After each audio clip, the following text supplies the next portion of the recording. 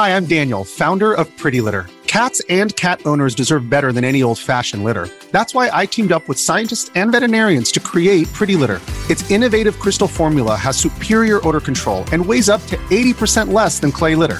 Pretty Litter even monitors health by changing colors to help detect early signs of potential illness. It's the world's smartest kitty litter.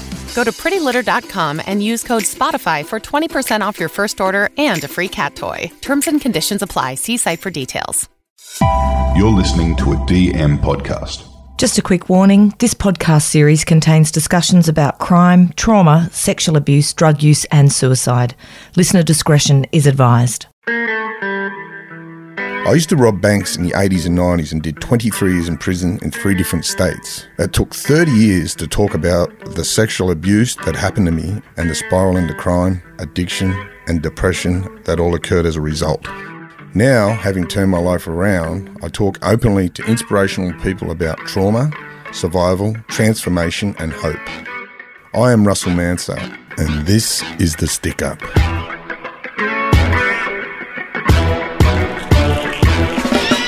Ian Roberts was a front row NRL footballer, known in the game for his toughness.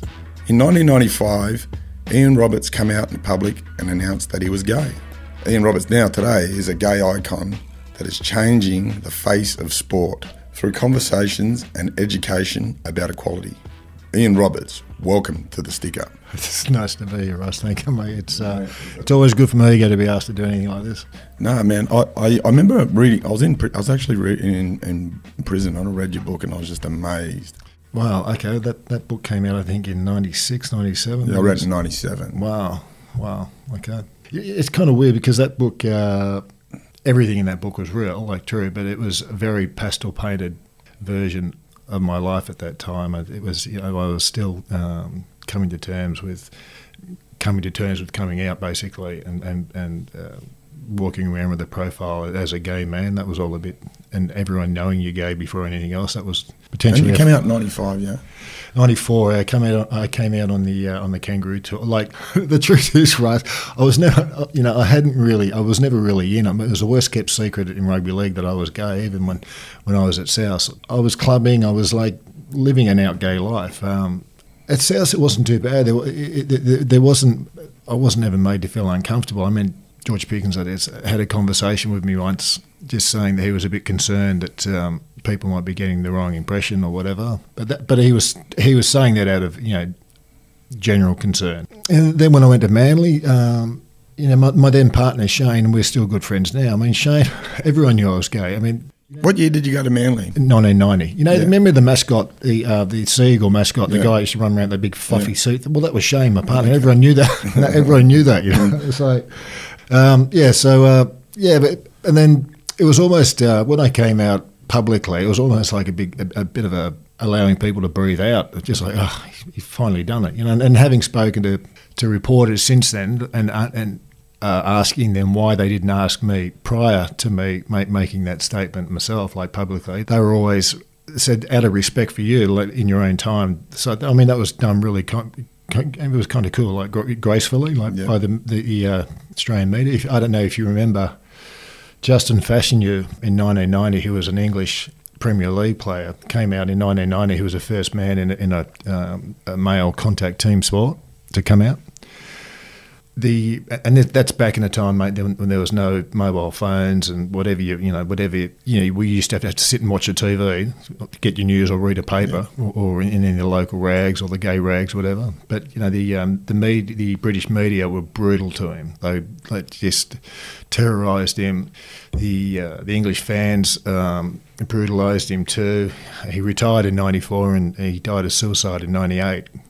I do remember in 1990 when I first went to Manly, I was going to come out publicly then, and having seen the way that the press and the supporters of the game over in England attacked him, and it's a form of terrorism. It's exactly what it is, mate. But you're also looking at a very different time then too, mate. We're now talking about the 90s, it was a very different environment. like that's back in the time, it sounds awful to say, that's back in the time when they were throwing gay men off cliffs around the eastern suburbs, And touching on that, I was in jail with the guys that done that. Yeah, I mean, we've come a long way, but we still got a long way to go, mate. There's still an incredible amount of ignorance around all that. I mean, and I'm talking about men's sport here. I think women's sport is all over this space, the LGBTIQA plus space in and around sport. I think women's sport is like they kind of embrace diversity and inclusion, and it doesn't seem to be the issue. But particularly men's contact sports. I mean, we just had Isaac Humphries, the basketball player, come out in the last couple of months. We had Josh Cavallero down in the A-League from Adelaide United, came out about 18 months ago. So there's been a bit of a trickle, but the truth is, mate, there is still that. I feel, particularly within, like I said, the sporting environment, that being a gay male in a contact sport is almost like it's seen as a weakness. But you played at Souths. That South side, Bundy, Les Davidson, Mario Fennick, Craig Coleman. Pretty scary team. That was the toughest. And people talk about tough teams, and they talk about that being the toughest team ever. Yeah, it was pretty scary. Like, and when I went to Souths, the first game was in '86, and the first game was in the Charity Shield against St George.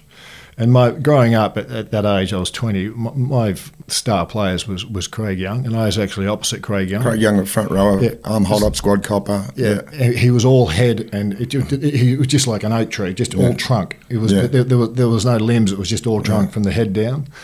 Great player, but like you said, we had Bundy, Dave Boyle, Hookie, Mario, Wayne Chisholm, Paulie Roberts was there as well. But we used to have this Craig Coleman Tugger. We used to have this call Henry. I don't know if you know about this. Henry was, and I'm new to the team, right? I mean, these guys scared me. I was playing alongside of them. I'll just explain what the call is. It was called Henry. It's named after the famous Henry Morris from South Juniors, champion bloke. But it's Henry was an all-in. Like, we had to bung it on, And I'll never forget it. There was a second. It was the second scrum of the game, and Craig Tugger, his thing was he used to walk between the two scrums, the two packs of forwards, and he'd put the ball in the air and Henry's on, and I was like, I'm 20 years old, right? And I looked across as Craig, and I was just thinking, no, not now.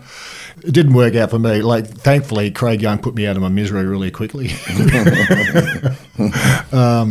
I kind of came into rugby league when there was a sense of change happening in and about the game. Like, you had players like Wayne Pearce. Yeah. And then a couple of years after me, there was... he would have been someone like you would have looked up to, wouldn't you? Oh, yeah, just his training, the science that he brought to it, like the sporting science, which you see now, it's a very different game. Then you had a couple of years after I started, blokes like Brad Clyde, and that real... more of an athlete's, not an athlete's game, but there was a lot more skill involved. I mean, you look at it now, like guys, I mean, apart from a few positions like fullback, halfback, dummy half, 5'8", maybe, everyone else is interchangeable. Like from wingers to front rowers, they're all running 13 seconds and 100 metres. It's all about a game of centimetres. I mean, even the ball now, you can hold that ball out. You can hold that ball stretched out with your hand because it's grip. There's science in the sport. Back when I was playing, we had those leather balls. Once they got wet, it was like carrying a block of cement around. I remember the Australian team coming to Long Bay in 1986 with Jack Gibson, and I had this leather Steeden Australian football signed by the whole team. I seen Wayne Pearce the other day. He still looks fit enough to play. Him and his wife Terry. He's doing all right, mate. He's mixed up with the commission, the Rugby League Commission, the Sports Commission, yeah. Let's go back a bit. You grew up, was that Maroubra? You went to school in Maroubra? Yeah, Maroubra. I went from school in Maroubra kindergarten right through to high school. I didn't really have, I wasn't really gifted intellectually, mate. My family, my mum and dad came out to, we're English, I'm English. My older brother and my older sister are all English. My mum and dad came out as 10-pound poms with 3 kids in tow. They had another little girl when they got here. They're only really coming out for a bit of a holiday for 2 years because the idea was back then if you came out as a £10 bond, you could go back after 2 years, and the government would pay for the trip back. So the initial plan was just to come out and have a holiday. Like I said, they come out, 3 kids in tow, £300 in their pocket. And Same with my parents come out from Liverpool. Oh, right, okay. Yeah. I got 3 brothers and a sister born in Liverpool, England. Me and my brother born in Liverpool, Australia. Right, okay, yeah. Yeah. So I'm a Scouser. Right. But, okay, so what age did you start playing league? I was about 4 or 5, just like, that's just what you did, you know, like, it's just what everyone did. It was... it's cultural in that area. Yeah, it's like, it was absolutely what it is, a cultural thing. It's and it's just what everyone did. And you aspired back then, mate. There was only one team you could play for it. South. Yeah. We used to go to, my mum and dad were big South, they ended up becoming big South supporters. We used to go to Redfern all the time. I'd be sliding down you remember the old hills back there, down the mud? Yeah. But yeah, like, we were just, mum and dad had the same spots behind the goalposts at the south end since I can remember. And who was your favourite player when you were growing up? Who did you look up to? It wasn't really a South player. I mean, the first couple of players that come to mind for me were Ray Price and Bobby Fulton and Bozo. You ended up being coached by Bozo, didn't you? Yeah, champion, mate. Absolutely. He would be the best coach I got. I probably played my best football under Bose. He was he'd let players use what they were good at. Excel at what they were good at. Smart businessman. Yeah. Okay, so when was your first rep? What first rep team did you make? You start making rep teams? Yeah, man. I was always pretty good at sport. Like I said, like schooling was never my thing. I couldn't read and write. Like, dyslexia wasn't a thing growing up. Like, that wasn't a diagnosis back then. You were just dumb. Yeah, I got that one. I had to repeat first class. I did too. It was the most embarrassing thing, and I don't think I ever really got over that shame of always being a year older than everyone else in my year. And I couldn't read and write. That was, like, of all the things, I was never worried about being same-sex attracted, ever. Yeah. But the thing of not being able to read and write and being that kid every time the teacher would tell you to stand up and read a page of the booklet and making the scene where you make it about something else and you get sent out the room or whatever, that dickhead was me. Yeah. Mate, I was always up the principal's office on the naughty chair. Yeah. I get it. So what year did you go actually into grade? In '85, I was playing B grade at Mascot, and then the last 6 games of the year, I just got called up. Wow. Played under 23s, and I played 4 reserve grade games. That was, and then in '86, George took over. George Piggins. What made that South side? What made them so tough? What was the ingredients that made all them boys so tough? Because that. Yeah, it was a different formula of rugby league then, but it was. I mean, that was all. There was a lot more confrontational stuff and a lot more physical, like stuff that you couldn't get away with now. Some players would get banned for life. Some of the stuff that went on. That was kind of the way that the game was played back then. It was like much more confrontational, much more one-on-one stuff as well. We weren't the most skilled side. What we lacked in probably. Like finesse, we made up for it in coming as a pack. Yeah. Oh, you had something. Yeah. You guys had something, and everyone talks about. I've seen Bundy. Champion. A couple of years ago up at he was full of piss, but when I seen him, he was like he was funny ass.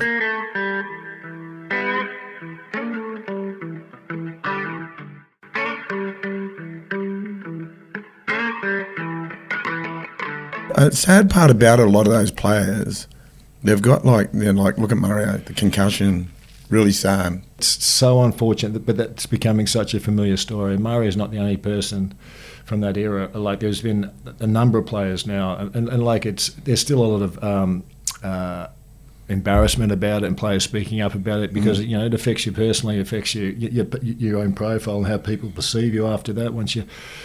I tip my hat to Mario doing that, totally owning it and doing it for the good of the cause and hopefully being able to help other people. But there was a lot of other people, and it's now a diagnosis as well. Like it's a real thing. Like people get this comes from like head knocks. This is not a good thing. Like at least now there's some science behind it.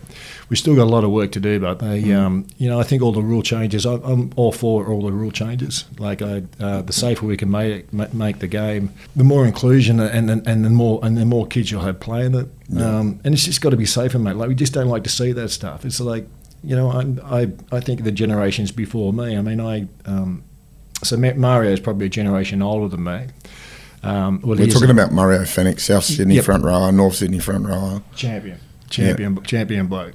He's 3-4 years older than me, and when he first came into grade, like all that stuff, there was a lot more like blues, and there was a lot more illegal stuff that was not so much accepted. It was just part of it's just kind of the way the game was played. I remember seeing Andy Gregory just take Brad. Were you in that game when he just took out Bradley Clyde? He just whacked him, and he. I had a season in Wigan, right? Yeah.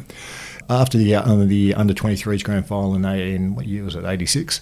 I flew out the next day to play in Wigan, and a week later I was playing against Andy Gregory, and I didn't know who he was, right?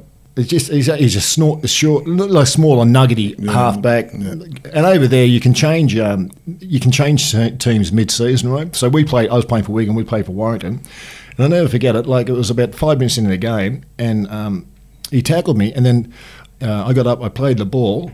I'd hurt my ankle or something, I'd gone down to like have a look at my ankle, and he's booted me in the head, and then he said, "You Aussie." And I looked up at him. I was just like, "What's going on?" But the next week, he was playing alongside me. He transferred to Wigan, and he and I saw him at trade. He said, "Oh, I hope it wasn't out of line about all that stuff." It was nothing personal. Nothing personal, but he was a real warrior. Oh my God, he was crazy. I remember as an international game, he just walked out and just swing arm took Bradley Clyde out the game, and I think he just got sent off, and maybe he would be out of the game now. Yeah, that's a bygone era, mate. Like, and thankfully I'm a dinosaur. Like I get it. Like, a lot of the stuff that even stuff that I do, players can't do anymore. But I think that's healthy for the game. Like, you got to look at it. You don't want these ongoing issues about CTE and all that. It's like. I work with lawyers. They're coming at the game at the moment. Absolutely. They're asking me to find players. But now, when did it sort of come to you? Because in your book, I remember your first sort of gay encounter was with you were on a football camp when you were about 15 or 16. Oh no! Mate, I can never not remember being same-sex attracted, whatever that means. All right. Yeah. I have an instance, and I know this is that it was 1972 when I first realised, and I didn't associate with the word gay, but when I realised that I was different, it was because there was a show on TV called Checkerboard on the ABC, and we've only just had the 50th anniversary of this show. The Checkerboard show was it was a documentary about homosexuals. Even hearing that word now sounds weird, doesn't it? But it was the first time that two gay men had kissed on TV, and I was sat next to my dad. We were watching the TV. It was 1972, so I would have been 7 years old. These two men had kissed on TV, and I remember thinking, "Oh, that's what I'm like. I do that with Barry Riley, the next door neighbour." Shout out to you, Barry. But my dad, and I use the language my dad said, I thought, "Oh, I'm like that. That's how I fit. I'm like that." I could understand that. But my dad said, "Oh, they make my fucking skin creep." And I also realised at that point, this is something that needs to be kept to yourself. I mean, I grew up in an incredibly loving household, mate, but there was a lot of misogynistic, racist, homophobic language. And that comes back, that's English. That was the English culture. It's a terrible thing to say this. And my mum and dad went on such a journey. They became LGBTIQA plus allies, like the best allies of all time. But they went on a real journey. And when they initially left England to get, this sounds awful, but I'll say what they used to say, to get away from the blacks. I mean, that even hearing that stuff, it kind of spins me at you. But their journey is fantastic. They an absolute 180. Yeah. Given your mum and dad had those strong opinions, tell me about the first conversations that took place about your sexuality. It was difficult, mate, because I was... do you reckon they suspected it? Oh, absolutely. Well, I mean, yes, but they'd always denied it too.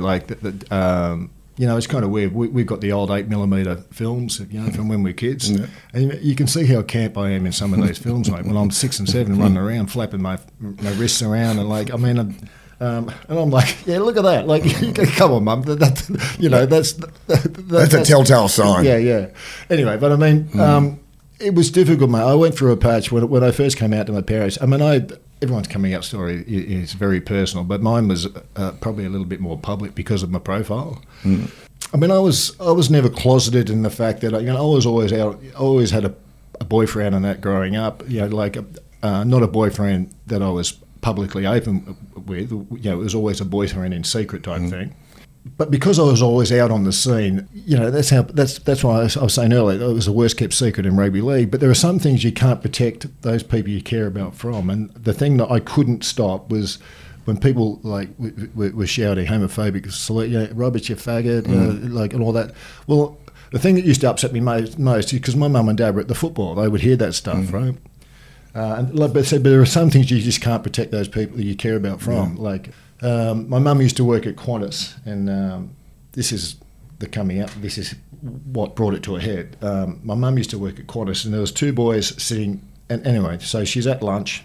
There's 2 boys sitting opposite. I was only telling this story yesterday at another event. There's 2 boys sitting opposite her at the lunch table, reading an article on me, right? Not knowing that my mum sat opposite them. My mum's having a sandwiches, whatever, sandwiches, and one boy, and I'm going to use the language again, right? So people realise how impactful language can be and how devastating, Words are weapons. Words are weapons, mate, yeah. Absolutely. Anyway, one boy says to the other boy, that Roberts, he got caught sucking a guy off on Oxford Street, right? Now, let me just premise this, boy, that's not fucking true. It wasn't on Oxford Street, it was on William Street. Yeah. I got the streets wrong. No, I didn't get caught. No, it was just 2 boys bantering about being homophobic shit, as they do. But you can only imagine how my mum is literally a metre away, but she's devastated. She's been to the footy, she's heard all these slurs and blah blah blah.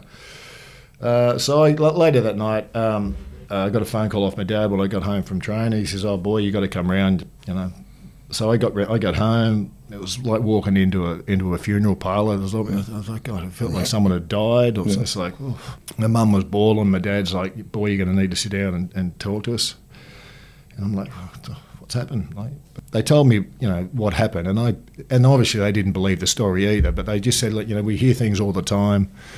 We just want to hear you say that you're not gay, and that's good enough for us. That's what my dad said, right? Mm.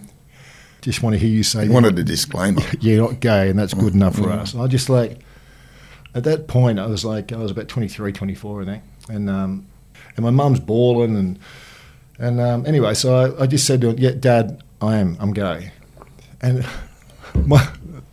the crazy thing, my dad looks at me he goes, "Blake," he says, "But you play front row." It's only meant for centres. I was like, how did you even go there? He was shocked. My mother was howling and didn't go well anyway. Then I got the whole thing. Oh, yeah, you've got to keep this quiet. You've got to never let anyone know and find out about this. And I'm like, oh no, I'm kind of over all that. I'm kind of just fed up with that shit.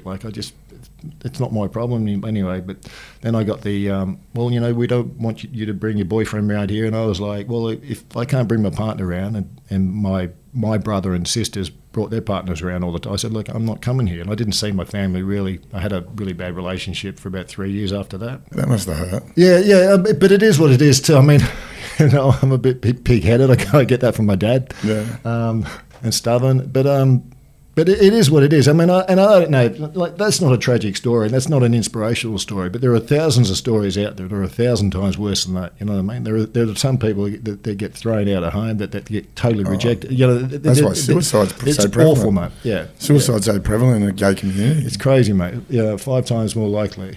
Yeah? Is that the stats? Yeah. Wow. Yeah.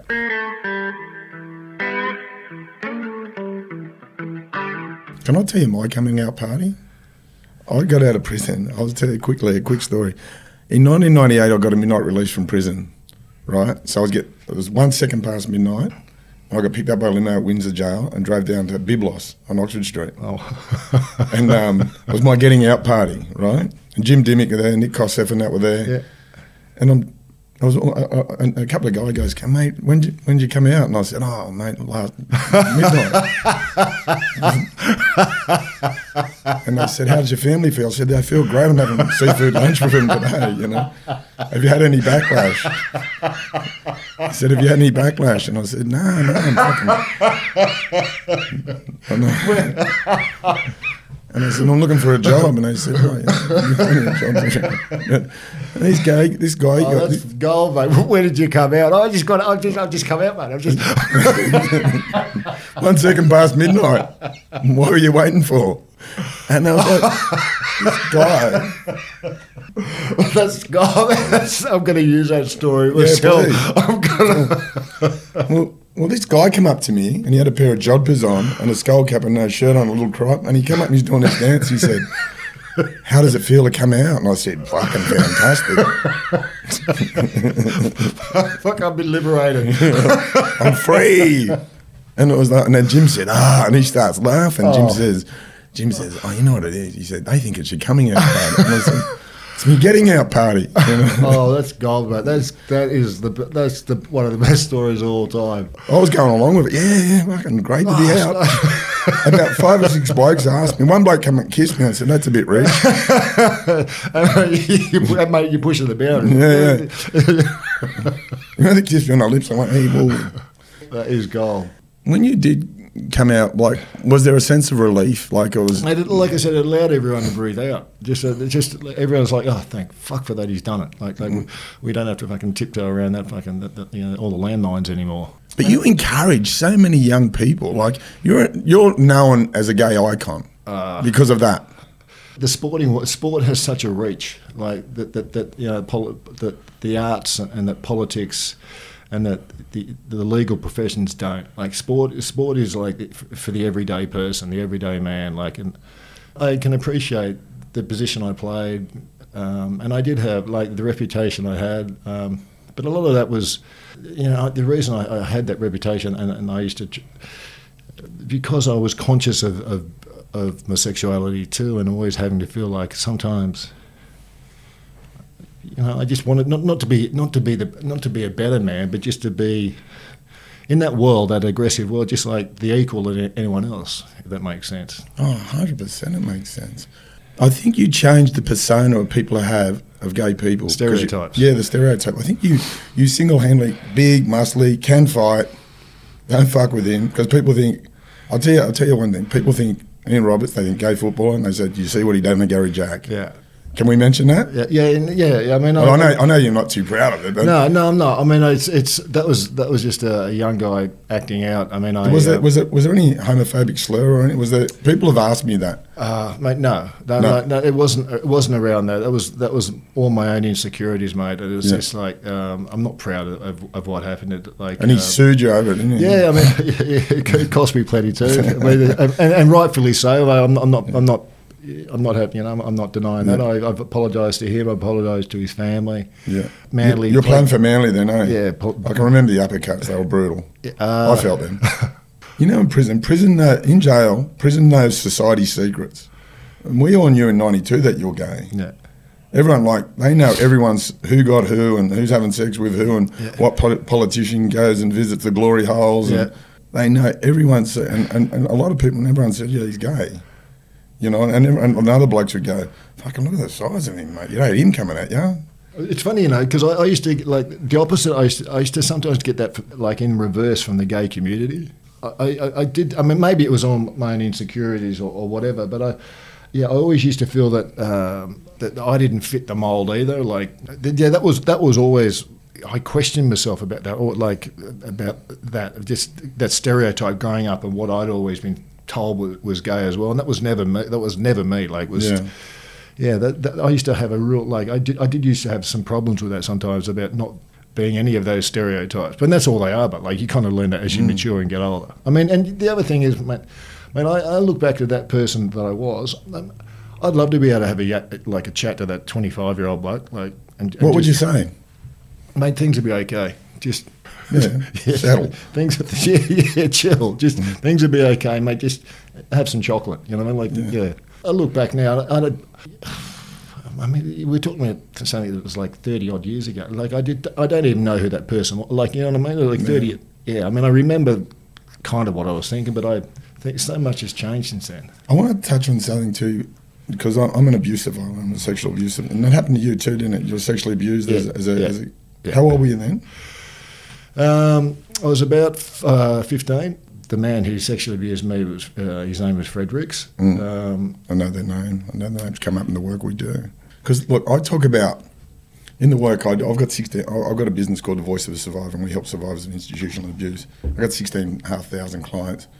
Me coming out and telling my story of abuse, it was like so healing for me. And to be able to freely talk about it, because they say a perpetrator's greatest weapon is his victim's silence and shame. You know, and what did that leave you with, that abuse?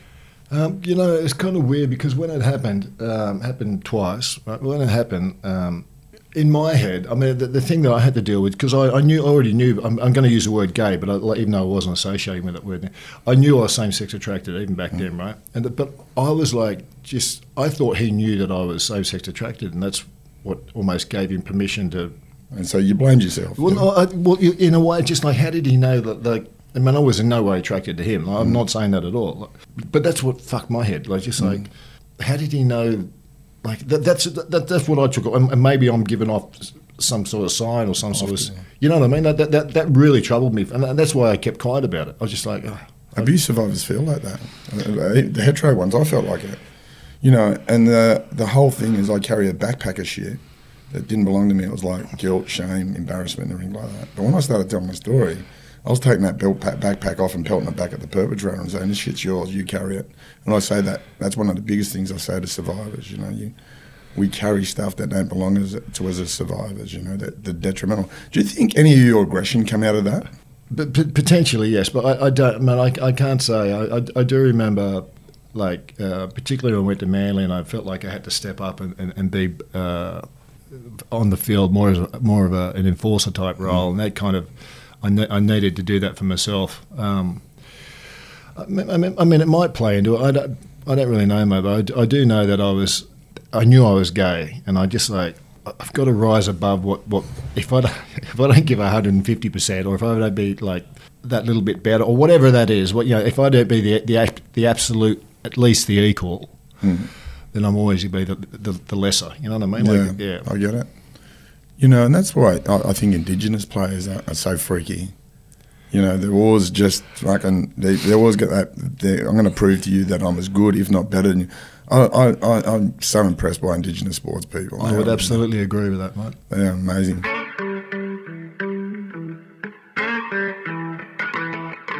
Recently, was it six players refused to wear the Manly jersey?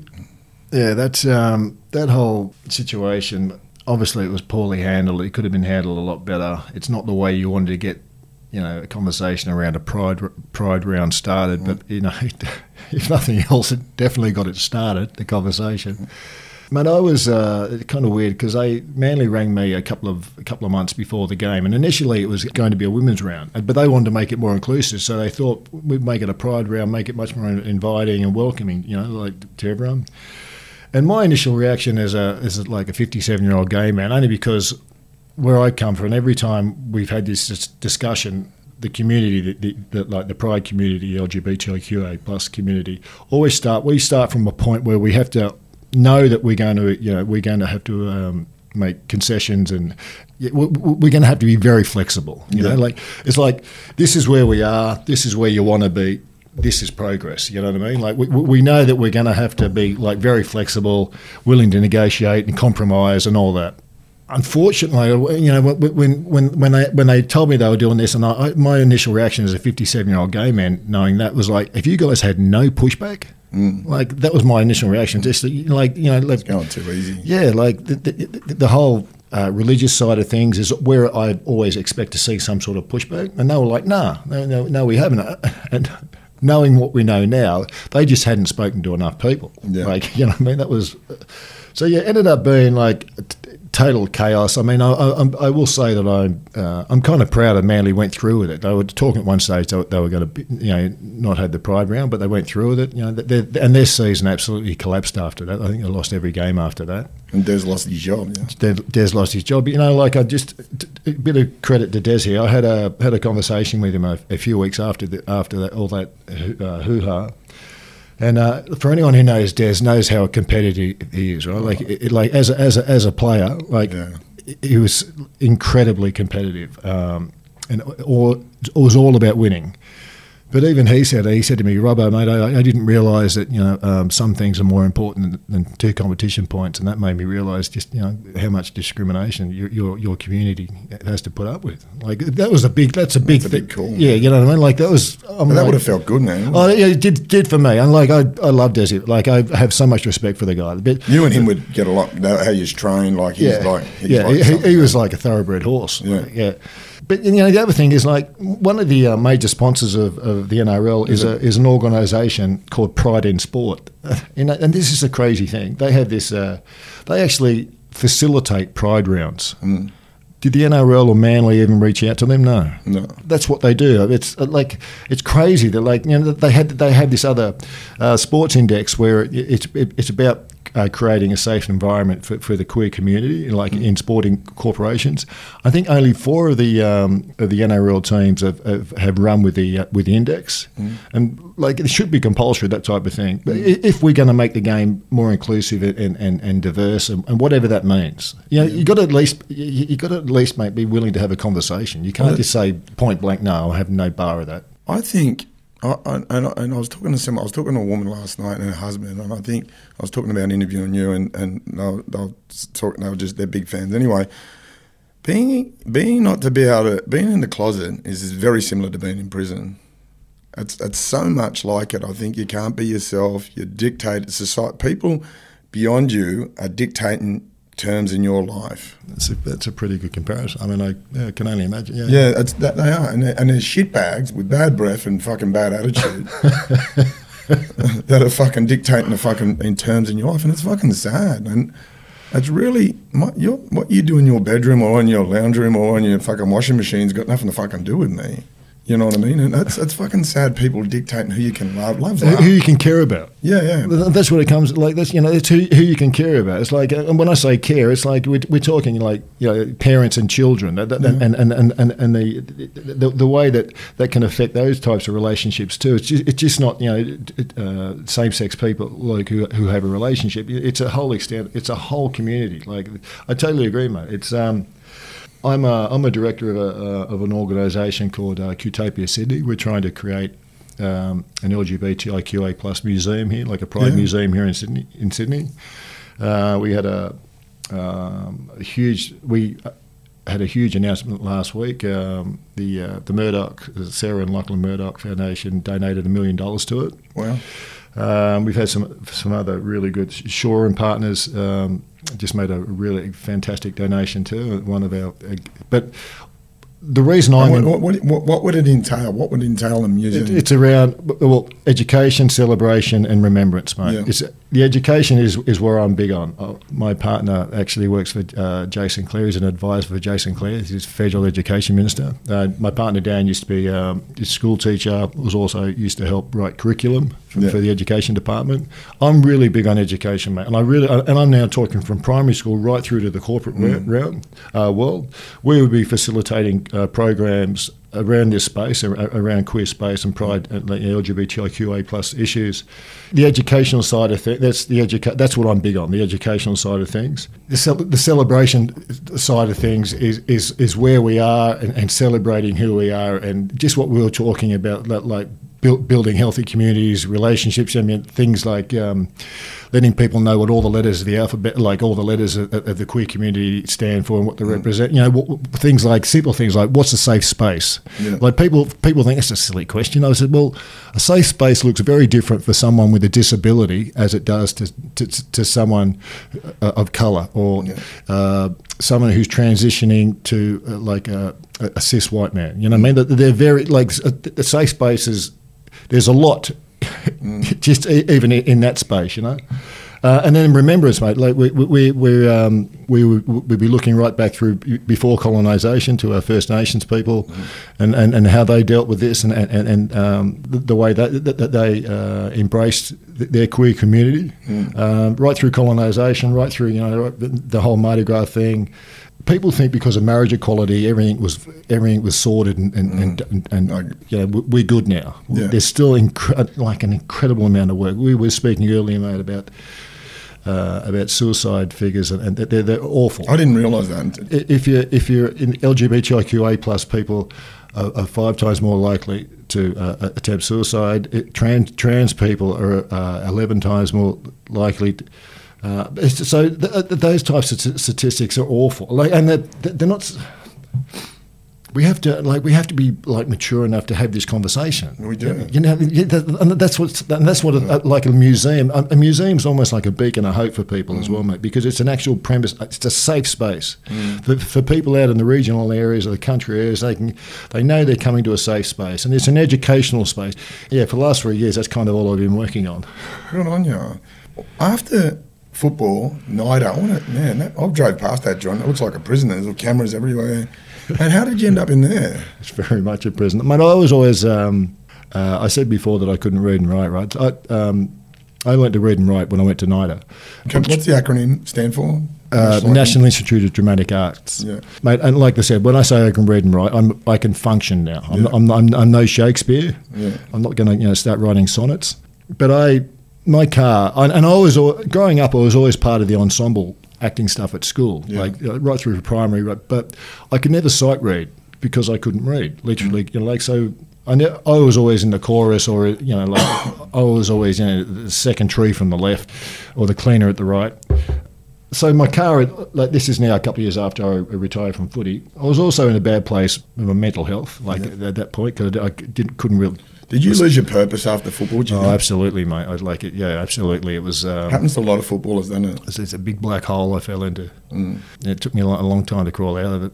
But that's a really familiar story. Yeah, I mean that's such a it's kind of weird because you feel like you've already peaked in your life. You know what I mean? It's like, Did you finish your career at North Queensland Cowboys? Yeah, it was great. Anyway, so it was a couple of years after that, and my car broke down just up the road from NIDA on Anzac Parade there at Kingsford, and I was walking by there, and I thought, I'll just duck in there and see if there's someone, because I thought I'd like to get back into doing some community theatre or whatever, maybe there might be someone that can help me. They put me in touch with a bloke by the name of Kevin Jackson. I love Kevin. I went to his funeral just a month ago. He, outside of my family, my direct family, probably had more impact on my life as a person than any other, particularly male mentor in my life. So I met him, and he said, look, he gave me half an hour. He said, come on, we'll see where you're at, and we'll take it from there. So he asked me to spot read, and I was like, oh shit. No. That's it was embarrassing. I can't read loud. I can't read out loud. I can read, but I do that, and I sound like I'm just. But I just and I said to him, it was so embarrassing. You start flush, or your face flushes, and you just feel like. And he said, you're okay. And I said, shame's a horrible thing. It's awful, mate. And I just said, man, I can't read. I mean, I can make out some of the words, but I'm not really. And he was like, this is where the change happened. It was one of those light bulb moments in my life. He was like, don't worry about it. He said, are you dyslexic? And I hadn't been diagnosed by them, right? And I said, no, I'm just dumb, He said, no, not at all. This happens all the time. He says, what we'll do is we'll tape the dialogue, go home, listen to the tape, learn the dialogue through memory, and we'll come back tomorrow and we'll give it a go then. And it was so not an issue for him. He said, we get dyslexic people here all the time. He said, that's not. But it was the first time anyone in my life, it was so not an issue. It was almost like, it was one of the most empowering moments of my life. And it caused you so much grief and so much angst. I mean, I was still holding on to that when I had to repeat first grade. When the teacher told my mum and dad, we want him to repeat first grade. My dad's like, okay, whatever. Yeah. It was not an issue. I was reliving that. I was reliving that moment all over again. But Kevin was just and it was so not an issue ever with Kevin. And then there's a thing called phonetics. It's like an alphabet in itself, but it's a little bit. Well, for me, it was much easier to learn because you actually spell words the way they sound. Yeah. Yes, like I said, I learned to read and write like good enough to spot read and sight read. Yeah. Wow. It was wonderful, mate. It was like, it's so empowering. How long were you at NIDA for? 4 years. The course was 3 years. I was there for. After I saw Kevin, I was there. Kevin was doing some just one-on-one stuff with me for about a year. He said, "Why don't you do the degree, do the course, a 3-year course?" I'm like, "Oh man, I'm too old." And he said, "Oh, if you like," and again, words of wisdom: if you're good enough, you're old enough. I mean, that's normally you say that in reverse. If you're too young, like he said, "Oh, if you're good enough, you're old enough." I spoke to Dean Morrison, pro surfer, the other day, and I said. He just said something to me, and I said about surfing. I said, I'm too old for surfing. He goes, "You know the bloke, the best surfer in the ocean?" And I said, "Oh." He said, "The one who's having the best time." Yeah, great. Absolutely spot on. It's very similar to what you were just saying then.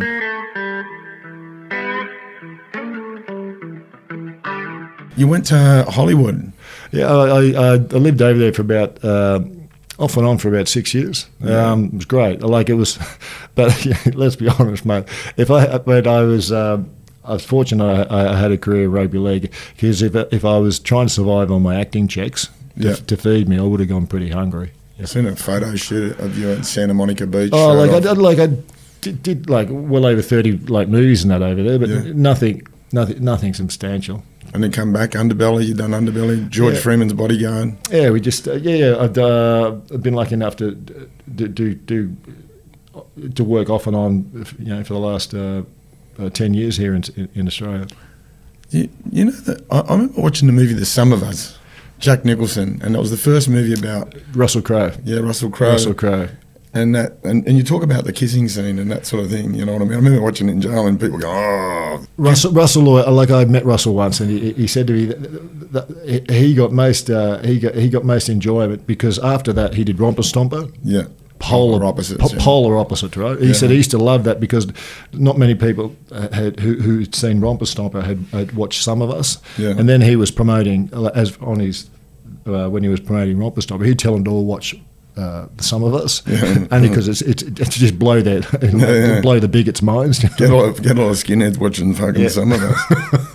Get that in there. Yeah. And do you think that was like a sort of a pivotal moment in Australian? Any visibility, mate, is good. Any visibility is good. I think it's positive. You can't be what you can't see, particularly for younger people growing up. I mean, anything is good. I like that word. I like that saying. You can't be what you can't see. I like it. Yeah, stealing it. Any visibility, I think it'll be a much healthier situation, and we're a long way off it when then sexuality doesn't come into the actor's performance, or if you're not judged on it. Yeah, you know what I mean. But but that still happens. It is what it is. I haven't been down. I've been living on the Gold Coast. I've just come back to Sydney. I've just been living on the Gold Coast for about 6. I've been out of jail 6 years, but just come back down, and I'm noticing there's a real big celebration. There's a big change down here in that 6 years. I've seen the banks are celebrating. It's on the buses. People are really embracing Pride Month. Do you feel much of a change? Have you felt corporations are realising now that a safe space is a better environment for output from their employees. Diversity and inclusion. That's why it's important, maybe. It's all about the bottom line. Yeah. If it wasn't improving their bottom line, they get it now. They get it. It's like when someone's happy and brings their true self to work and they're comfortable, they work better. Yeah. There's more output. There's more productivity. It's like that's a no-brainer. And it's also all those little small victories that the queer community, the pride community have had, since the 78ers, since Mardi Gras and all that.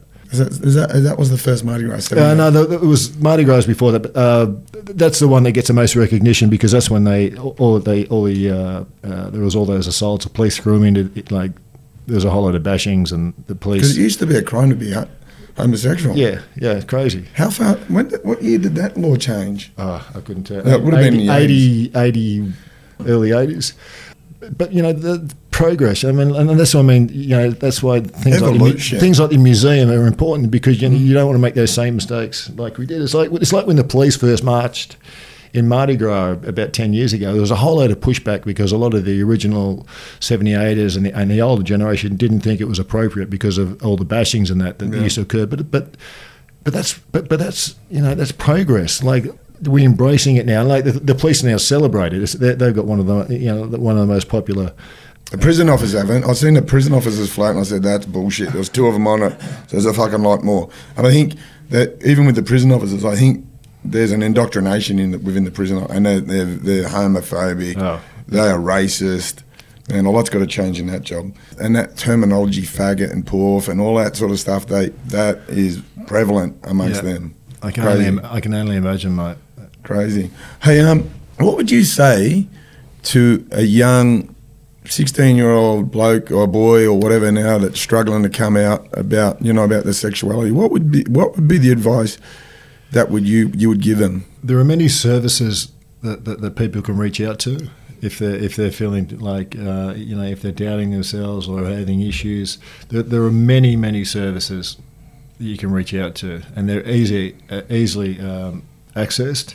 If someone's having issues, speak to your school teacher. Like I'd like to say that just tell your mum and dad and how you're feeling, but a lot of times that's just not going to be practical advice because it's not a safe environment. Possibly could not be a safe environment. My I don't think that advice would have helped me growing up. But but the crazy thing is, I look at my partner Dan. Dan and I have been together like 18 years. He never came out, only because he'd never had to come out. He started bringing boys home, and that was always just okay. So his was a safe. You get what I'm saying? Like that would be the ideal world where you don't have to come out. Like it's just like. Whoever you come, I'm bringing my partner home this weekend, and mum and dad. It could be a boy, it might be a boy or a girl, whatever. You get what I'm saying? Yeah. My mate set me up once. My mate worked for Telstra, and he put all gay magazines under my bed with crunched up tissues and Vaseline intensive care. It set you up. It set me up. And I came home from work one night, and my mum said, "Son, I wouldn't bother me if you were gay." And I said, "Mum, if I was gay, I'd tell you." And she'd go, "What are them magazines you've got under your bed?" And it went up, and I said, "They're fucking not much." She goes, "No, mate, come here, give us a hug." Of course they're not. Yeah. I still think she died thinking, that I went that way for a while. But and you're accredited, and honestly, the gay community should be fucking privileged to have you, because I'll tell you what I think, and I really believe this. I believe that you made the gay, in particular in Sydney, the gay it's safer for gay people to walk the streets. And I'll tell you why. These people going gay bashing, if you walk around the corner, they ain't bashing you. Yeah, it's unfortunate. That's still happens, doesn't it? Absolutely, mate. And I'm only saying that because just recently, probably within the last month, a dear friend of mine, just like a good friend of mine, was just like really badly assaulted. How do you feel about that? It upsets me. Like, it's sad, man. It angers me. It's all those things. It's such a mixture of emotion. I don't get it, mate. I just don't get it. Like, but that goes back to education. It's exactly, and that's why education is so important. I said about our sword and our shield. It's our greatest weapon, mate. It is really what will change it, and it has to start from it. It has to come from the younger generation. People like hardheads like you and I, we're kind of set in our way now. Like, it's. But even saying that, even that's open to scope. I look at my dad and the way he changed. Joe Dispenza. I listen to Dr. Joe Dispenza. He's a neuroscientist. I listen to his podcast, and he says all your beliefs are out of form by the time you're 32. Yeah, it's hard. He said, but there's ways of doing it, and through experience. Yeah. My dad, like the change in him was, like I said, 180. Just. Before he died, my dad did I got interviewed, I think it was a 60-minute thing, and they asked, one of the reporters had to ask my dad, he said, "Oh, you must be very proud of your son." And my dad, like man of very few words, he said, so the reporter said, "You must be very proud of your son," referring to me. And my dad said, "I'm equally proud of all my children, but I am very grateful that I was given a gay son because I got to see the world as it really was." Wow, unbelievable, right? Like, unbelievable, yeah. and that's all that had to be said. Like, even starting with, "I'm equally as proud of all my children." Wow, beautiful! What a beautiful thing to have someone say about you. I remember last time I went before a judge. He said, "I'm an asset to the community now. I used to be an enemy of the state. Now I'm an asset because of the work I do at Voice of." And man, I get that. It's something totally that powerful to hear your dad say that. Yeah, but there's a lot of good work being done in politics and that too now. Like that's why this museum is so. It's so important to me. Like it really is a bit of a legacy, not just for me, but the legacy for our community, for World Pride even. World Pride's happening at the moment. Fucking place is buzzing, man. We're on the eve of Mardi Gras as we record this, and it's the month of World Pride. And what are you doing to celebrate? It's a pretty busy couple of weeks for me. In a good way. I'm doing a whole load of the parties, obviously going to the parade. Like I said, we talked about visibility before. It's back on the street too again now. I mean, it was great the last few years that they kept Mardi Gras going and then it was continuous because of the COVID thing. They had it at the cricket ground, but it's good that it's back on the street and it's good for people in the out in the suburbs and the regional areas and come in and see it again. Yeah, place is buzzing. Yeah, it's great, mate. It's always wonderful, mate. This time of year, it's always a nice feel. Yeah, and that's what we're celebrating it, but there's just a lot to celebrate, and it's a beautiful thing. I'm one of these guys. I'm all about freedom, man. I'm about freedom, about racial freedom, about people's sexuality. It's a beautiful thing, man, and you're an icon, man. And I said, that's it. I know you struggle with that, I can see it, but you're an icon, you're a leader, and you have a very powerful voice, and people are going to listen to you. I've been very fortunate, mate. I'm fully aware of that, mate. But like I said before, about the whole inspirational and tragic thing, it's easy to care, mate. Like it's so easy to get on in this world. I often wonder why so many people choose not to. It's just so easy to get on. Love heals everything. It sounds like that gets like thrown around, but it's so true. It's just it's okay to care about people, mate. You know what? I talk about this all the time. Like people say, how did you make the comeback? I said, well, love to heal my trauma. I didn't get the trauma bashed out of me by a prison officer. Love brought me out of trauma, and it was beautiful. Anger and grief, and it's so draining. Yeah. It is, isn't it? It exhausts you, mate. Like holding a grudge, even holding a grudge, you're just like, oh, mate, I can't be bothered anymore. It's just like... my shoulders ain't broad enough. Yours are, but you could carry a few on them. But my shoulders ain't broad enough to carry them resentments. Yeah. And what's the saying? A resentment will rust the vessel it's contained in. Very good, mate. And having a resentment with someone's like drinking a cup of poison and hoping the other person dies from it. Fuck that. I'm going to use both of those. Yeah. Ian Roberts, thank you for being on the podcast. It's been an absolute pleasure. One of my favourites.